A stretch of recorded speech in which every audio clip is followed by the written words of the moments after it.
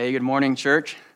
Thanks for being with us again for our second virtual live stream. It's good to be with you all, even if it's over the internet. Before we get started, I just want to highlight a couple announcements since we're not able to have announcements time together like we would in a normal service. First of all, we're going to have another church town hall this Wednesday, April the 1st at 7 p.m. And so if you're finding it here, you can find it in the same place. It's going to be on Facebook Live. And just like we're doing for this message and our other videos, you can also find it embedded on our website because we know that not everyone has Facebook. So one thing that you all can help me with is spreading the word that you don't actually have to have a Facebook account to be able to access our videos. The other announcement I want to highlight is that Chris Bradley is starting a Sunday school today at 4 p.m. And if you want more details about that, you can email Chris with your church directory that I'm sure you have. Or you can also find all the details in our Friday email. If you are not on the Friday email, that's one of our most important communication tools, and it's very simple to be added. You just need to go to our website and scroll down to the bottom right of any page, and on the bottom right of any page, there will be a place where you can enter your email address to sign up. So I want to highlight that as we're beginning. This morning, we are gathering together like we always do, no matter what, because we believe that there's no one so good that they don't need God's grace, and no one so bad that they can't have it, which means it's important, whether we're in person or at home, to return again and again to God and His Word. Last week, we finished our series on 1 Peter, and we're going to return for this Sunday to the book of Psalms. If you've been with us for a while, you know that we've been in Psalms multiple times. We were there for Advent in December of 2018. And then we were also there this past summer in 2019. So you'll remember that the Psalms are a book in the Old Testament, and they're the prayer book and the hymn book of God's people. It's a guide for us of how we speak to God in various situations. It's our guide for worshiping Him. And the Psalms continue to be used not just by God's people in the Old Testament, but also by the church in the New Testament. It's an incredible resource for Christians, no matter what they face in life. This Sunday, we're going to be looking at Psalm 46. And as we look at Psalm 46, it's going to address the topic of fear. In fact, that's something that I've been thinking a lot about over the last couple weeks. It's certainly our experience, right, during these times that we have the emotion of fear. And yet we're going to see in this passage that God's going to tell us not to fear, which can be confusing at times for us as Christians. So we're going to look at what that actually means. Just like I'm concerned at times when people say, have faith, depending on what they mean by that, I'm also concerned sometimes when people say, don't fear. Do they mean that this is a license for foolishness, for example? Does not having fear mean we can do whatever we want without fear of consequence? Perhaps telling someone not to fear is a tool of shame, right? They're sharing with you some of their frustrations and what they think might happen in the future, and you'd rather not listen to it, and so you just tell them not to be afraid. There are certainly appropriate ways to use fear and inappropriate, and so we're going to look at that this morning from Psalm 46. What does it mean not to have a fear? It's with that question we're going to turn to God's Word.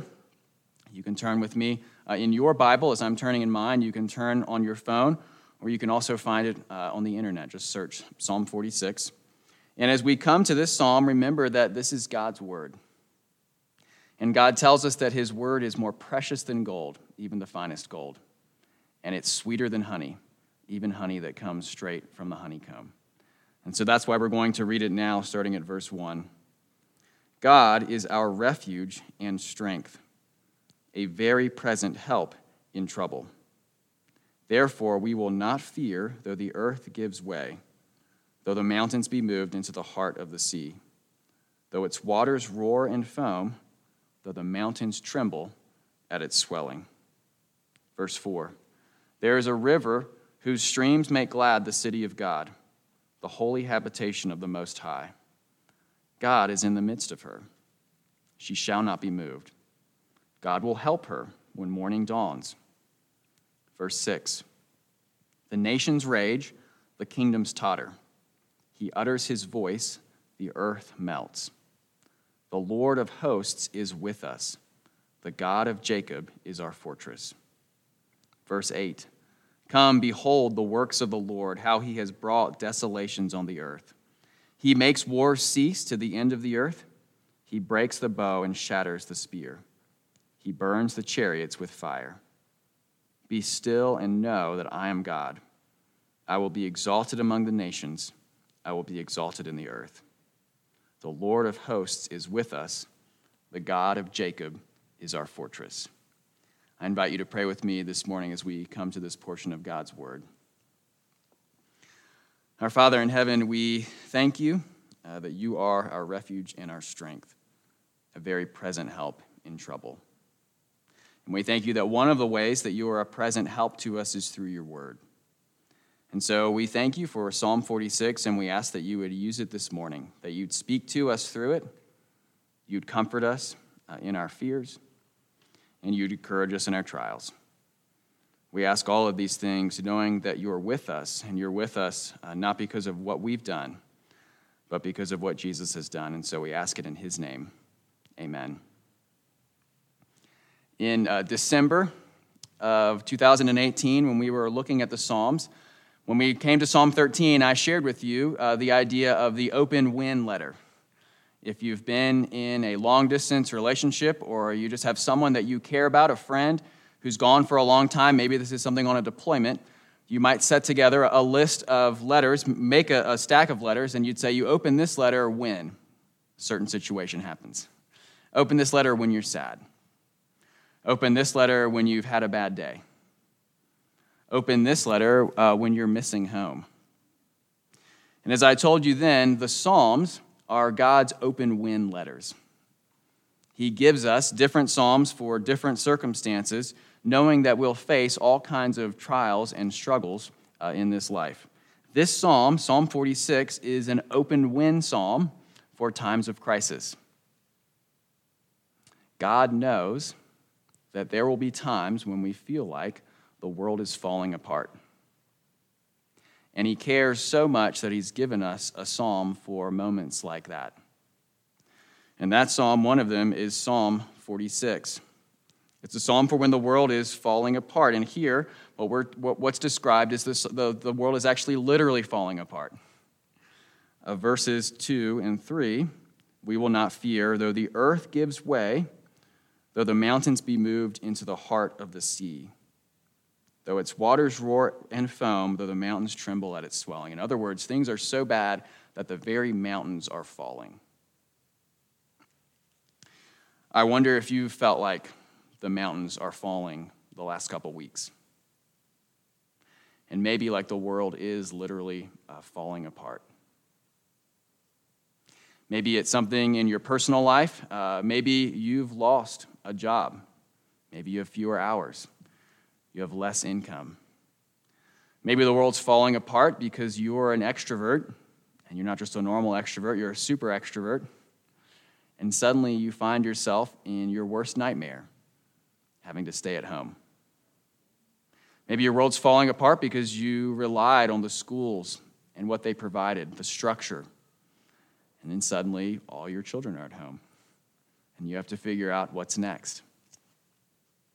All sorts of things are collapsing. Maybe it's a bigger picture. Maybe it's not something in your personal life, but you look at the world around us and you think, there are things that seem so secure. In fact, that's part of the point of this psalm. The mountains, right?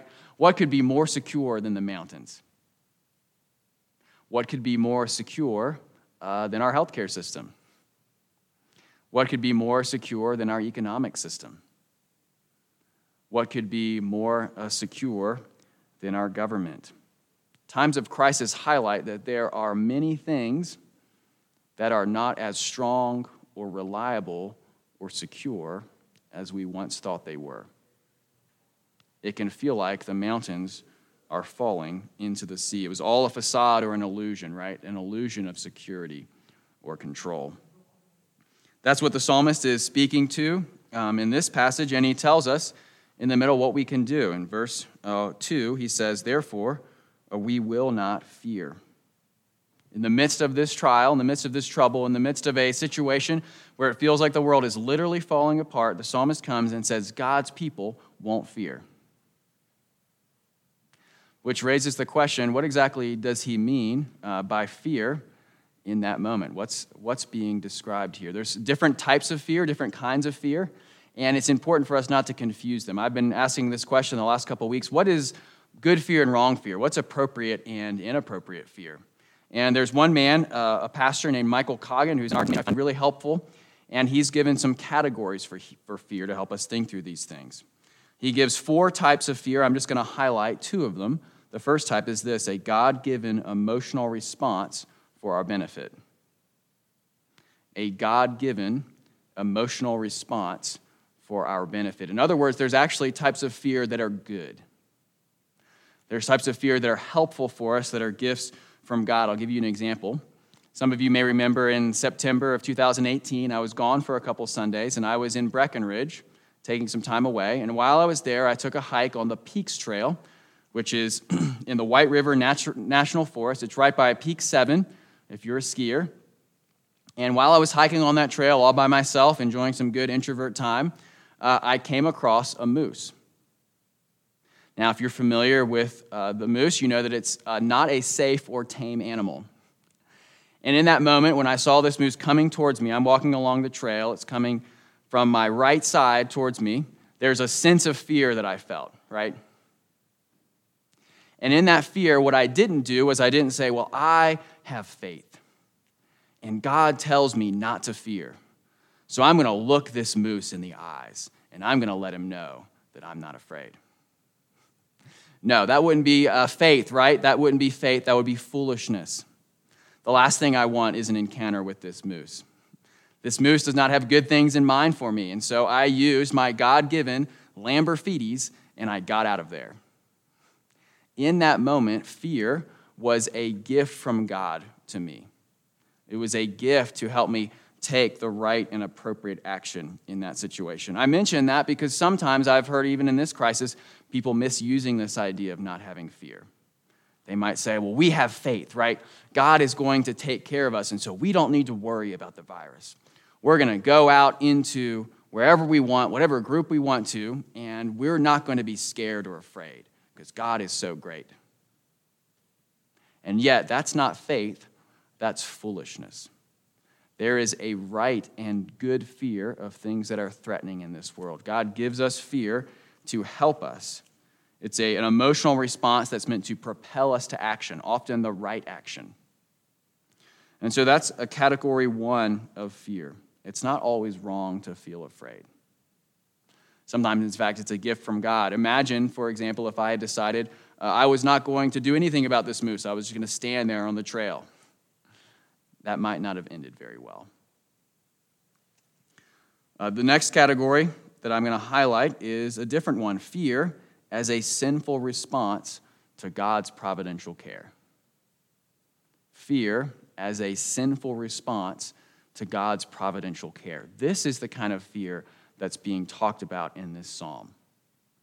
And this man, Michael Coggin, defines it this way: our default mode is to doubt God's goodness.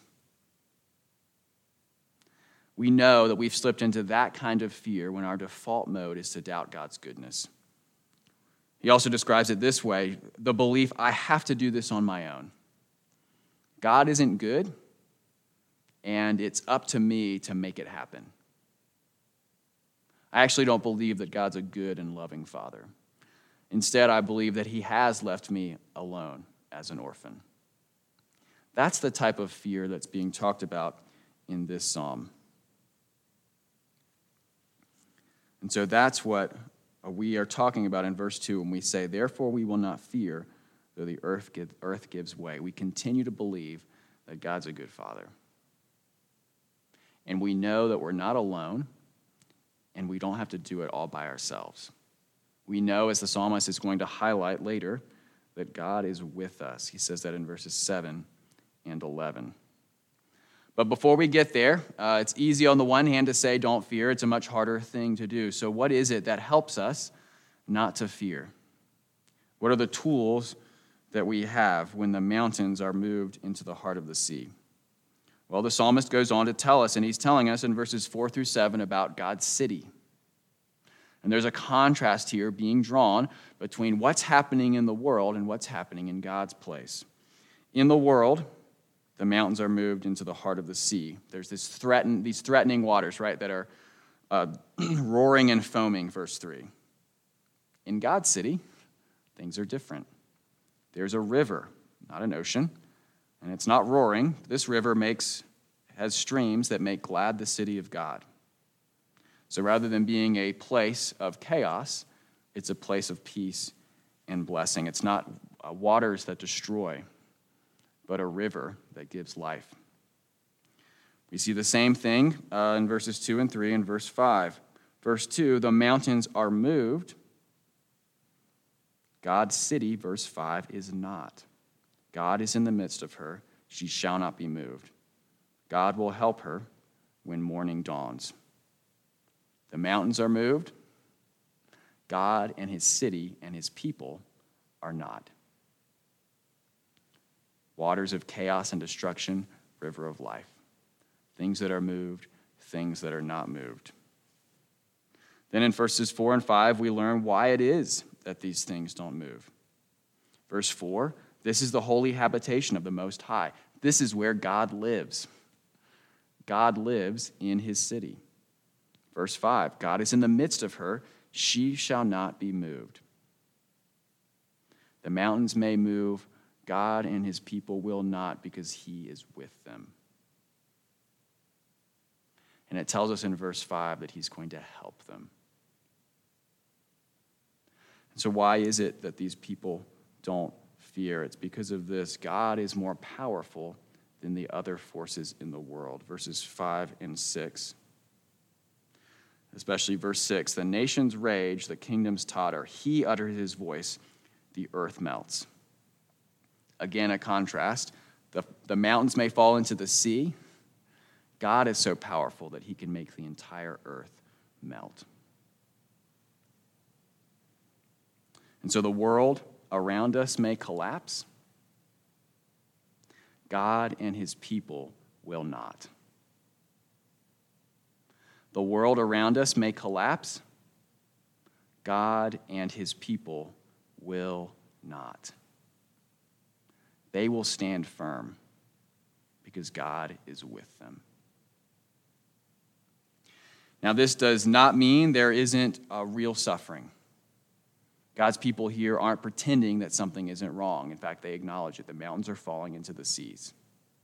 They're not putting their hands over their ears and closing their eyes. They recognize the real trouble that's going on in the world. That's why this psalm is here, because there's real problems. And yet, it's not that they don't recognize that. It's that they have security. It's not that they don't recognize that the world around them is frightening and unpredictable. It's that they also recognize that God is fixed and secure. And so it's not that one is true and the other isn't, but that the two truths are put together. The world may be falling apart. God is not. Many things of great value will be lost during this time. What we have that is of ultimate value will not be lost. Many things of great value will be lost during this time. What we have that is of ultimate value will not be lost. When this passage is talking about the city of God, the people in the Old Testament would have understood it as the city of Jerusalem. Now we know that we don't look to the city of Jerusalem specifically for God's presence as we're the church, but we look to him as he's in the middle of his people. In the same way he dwelled in the middle of his people in the tabernacle when they moved in the desert. And so our hope is in what we can't lose, not in what we can. I had a friend remind me this week that if we have faith in God, there's always a future for us. If we have faith in God, there's always a future for us. And so that's what causes us not to fear, the knowledge that because of our faith and trust in God, we don't have to be afraid of this being the end. I'll put it a different way, and I'm not going to say this in any way to be morbid. but to bring clarity to the situation, what our hope looks like. Because of the coronavirus, there will be Christians that die. And they have a future. And so, in that sense, they don't need to fear. You can imagine this. What if a dear brother or sister in the Lord became infected? And it came to a point where, because of that infection, God brought them home to be with himself. They died. We can say they don't need to fear in the midst of that, in the sense that they know that their relationship with God is not threatened by that. And we don't need to fear in the sense that we know the same thing. And so what does it mean that we will not fear? Well, there's a healthy sense of fear, right? We actually fear what's going on right now in the sense that it could hurt our ability to care for others and ourselves. And so that sense of fear propels us to the appropriate actions. It propels us to be careful in certain situations. It propels us to take precautions that are appropriate. That's a right sense of fear. We don't have fear in the sense that we know it can't threaten what's of ultimate value. And so there's a right fear and a wrong fear. God's people have the kind of fear not that allows them to escape this world, but to have hope beyond this world. They know there's a river who makes glad, streams make glad the city of God, and this city of God cannot be moved no matter what happens in the world. And so that is the kind of fear that we refuse to have. About a year and a half ago, almost 2 years ago, I had a phone call with a friend of mine that helped me clarify what good and wrong fear looked like. He was in between jobs at the time. He was moving from one part of the country to the other, and he wasn't sure what his future held for him. In fact, he shared with me that he had about $100 left to his name at that point. And he wasn't sure where his next paycheck was going to come from. But he was also someone who has faith in Jesus Christ. And as he described to me the way that he was thinking through this and working through it as he had his own fears and anxieties, I found it so helpful that actually at the time I sat down and I wrote it down. I asked his permission yesterday to share this. This is essentially what he said to me. He said something like this: when our body and mind in a fallen state are going crazy, we remember God's truth and love for us. My body and mind are going crazy on me. I know that God will provide for me, and I have to trust him. This is an opportunity for me to seek him and to exercise faith. I know that God is not going to leave me. I don't know the future, and I'm really anxious about it.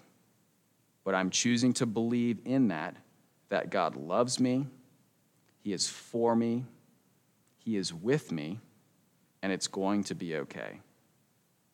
It might look like I'm failing, but God is with me. Brothers and sisters, that is what faith rather than fear looks like.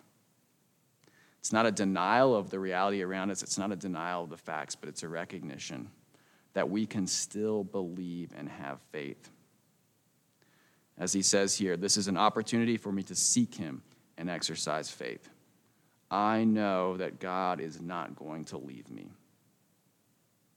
The same is true for us. If we have faith in Jesus, we know no matter what happens, he is not going to leave us.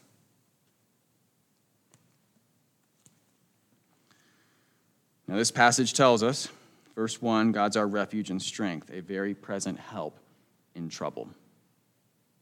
I've given you some sense at this point of what it means for him to be that refuge and strength. There's a refuge there, right, in the sense that what's most valuable can't be taken away from us. But it also tells us that he's very present and he's a help. What does that mean in practical terms? What does that mean in everyday terms? What does that mean this afternoon as we think about what's going on in our world and we're tempted with fear and anxiety. I've made a list of a few things here that I believe are true from the Bible and true for us. First of all, God provides real help for his people. Verse 5, God will help her when morning dawns. That doesn't mean we won't suffer. It does mean God will never leave us nor forsake us. Second, God provides his people for his people. God provides his people for his people. We should take these references to Zion now, and we can apply them to the church. Right? There's a talk of a city. Well, what is in a city? There's people. You're not alone, not only in the sense that God hasn't left you, but he's also provided a community for you. He's provided other people to come alongside you and walk with you no matter what you suffer. He is present in the sense that he's given us each other. And so God's a help because he provides real help. He's a help because he's given us each other. He's also a very present help because he's given us his word to guide us and instruct us. The fact that Psalm 46 is in the Bible and it's designed as a psalm for times of crisis when it feels like the world is falling apart is a very present help to us. This psalm that we're looking at right now is part of God's very present help. God's also very present to us in the sense that he's immediately available to us through prayer. And we have promises about that in the Bible. In James chapter 1, verse 5, he promises to give wisdom to people who ask for wisdom. In James chapter 5, verse 17, he promises that prayer really does change things. And so I said earlier, God's presence, his help, doesn't mean that we're going to escape suffering. That's true on the one hand. On the other hand, we believe that God really does provide help to people who pray to him for it. Both of those things are true. They are part of God's help for us, his very present help. Finally, God gives us not just a very present help, it tells us he's our strength. Part of that means he's given us his Spirit to live in us. It also means he's given us the truths and the story that we need to move forward. It's that strength that my friend drew upon when he was in a moment of uncertainty, with almost no financial resources and unsure of what the future held for him. He drew strength from the knowledge of what we're reminded here in this psalm, knowing that God was going to provide for him and God was not going to leave him. Hebrews chapter 13, verses 5 and 6 tell us this: keep your life free from the love of money and be content with what you have, for he has said, I will never leave you nor forsake you. So we can confidently say, the Lord is my helper, I will not fear. What can man do to me? Finally, God tells us not just that we have a future, but we see in verses 8 through 11 that he tells us the future. That is part of our strength and help. We see in verses 8 and 9 that one day God is going to bring wars to cease to the end of the earth. There's going to come a time when there will be no more war in this world. We could adapt this if we wanted to, and we could say, he makes pandemics to cease to the end of the earth. There will come a time when we don't fear sickness or disease anymore.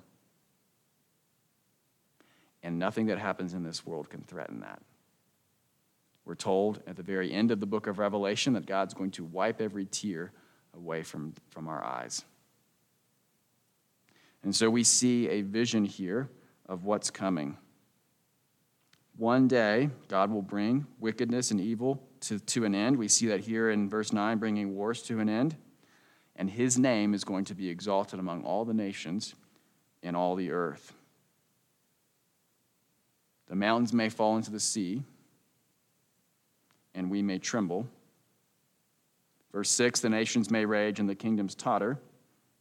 But verse 10, God will be exalted among the nations. God will one day be recognized for what he already is, which is the one who is in control of all things and the one who's more powerful than any other force in the world. And so we can say As it said here in verse 11, the Lord of hosts is with us.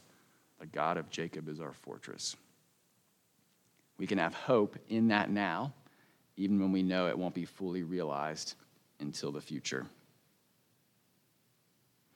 In fact, Jesus himself instructs us to look to the future when we need hope. He tells us in John chapter 14, "Let not your hearts be troubled. Believe in God, believe also in me." Then he tells us how our hearts are untroubled is a picture towards the future. "In my Father's house are many rooms. If it were not so, would I have told you that I go to prepare a place for you? And if I go and prepare a place for you, I will come again and I will take you to myself, that where I am, you may be also." When we suffer and we face moments of crisis, it's a wonderful time for us to look and focus on the glories of heaven, to long for the time when Jesus is going to make all things right, not as a form of escapism and not as a way to say that this world doesn't matter, but as an act of hope. And actually to say this world matters so much that God's coming back to restore everything one day. And so it's that future orientation that helps us. We're told twice in this psalm that God is with us. Verse 7, the Lord of hosts is with us. Verse 11, the Lord of hosts is with us. Now, this would have been a comfort and an encouragement towards the people originally reading this psalm in the Old Testament, and yet it wasn't fulfilled. We know from the promise of Isaiah chapter 7 that there was going to be one named Emmanuel, which means God with us. And Matthew chapter 1, verse 23 tells us who this person is, and it's Jesus. Our ultimate hope and confidence comes from knowing that God has not just given us words that he's with us, but he's given us his action as well. He's given us his very son who came as a man and walked on this earth, living the life that we should have lived and dying the death that we should have died. He's God's seal and promise to us that he truly is with us, so much so that he became a man. And so all of this hope is tied up with our hope and our faith in Jesus Christ. The hope that's offered in this psalm, the fear that we can avoid, is something that it is for Christians, and it's only for Christians. It's only for people who long and want to be part of that city. So if you're someone who is unsure about Jesus and Christianity, this psalm holds out part of the hope that God offers for his people. And it's for those who have faith in Jesus Christ. Faith has three parts to it, according to Charles Spurgeon. It is belief. It's believing the facts about the gospel that Jesus came, that we deserve God's punishment for our sin, but he took it on our behalf. It's not just knowledge, but it's also belief, actually believing those things are true. And then it's not just belief, but it's also trust. It's living as if those things are true, demonstrating by our lives that we have hope and faith in Jesus Christ. That's what's offered to God's people. And so that's the offer for you as well, to repent and believe the gospel and to follow after Jesus. We're told a story in several of the Gospels about a time that Jesus is with his disciples in a boat. And a great storm comes up while they're in the boat, and they're very afraid. Being very afraid, they wake up Jesus and ask for his help. They wonder why it is that he's sleeping. Jesus calms the storm, and then he rebukes them and says, "O ye of little faith." Because during the storm, even before he'd calmed anything, Jesus was with them, and so they were safe. And after the storm, he was with them as well. It wasn't their circumstances that determined whether they should fear or not, but it was Jesus' presence with them. Brothers and sisters, that's our same hope as well. And so why is it that we don't fear? We don't fear because we know that even if the mountains fall, God in his love for us will not. The mountains can't threaten what's of ultimate value to us. We don't fear because we know that we have a future. And we don't fear because we know that God is a very present help to us in trouble. And so we can say with the psalmist, God is our refuge and strength, a very present help in trouble. Therefore we will not fear, though the earth gives way, though the mountains be moved into the heart of the sea. Please pray with me.